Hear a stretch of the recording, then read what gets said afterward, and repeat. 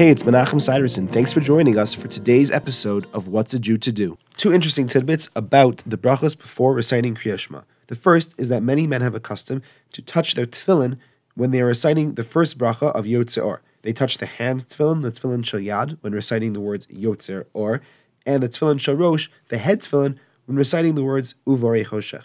Some also have the custom to kiss their fingers, so they're so to speak kissing the tefillin after they touch them.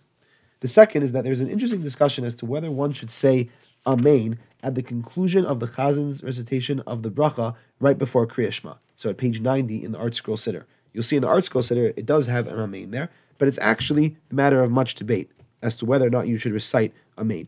In some shuls, the Chazan will end it loudly and everyone will recite Amen, and in others, the Chazan will recite it quietly and then people will not say Amen. Thanks for joining me. I look forward to seeing you tomorrow.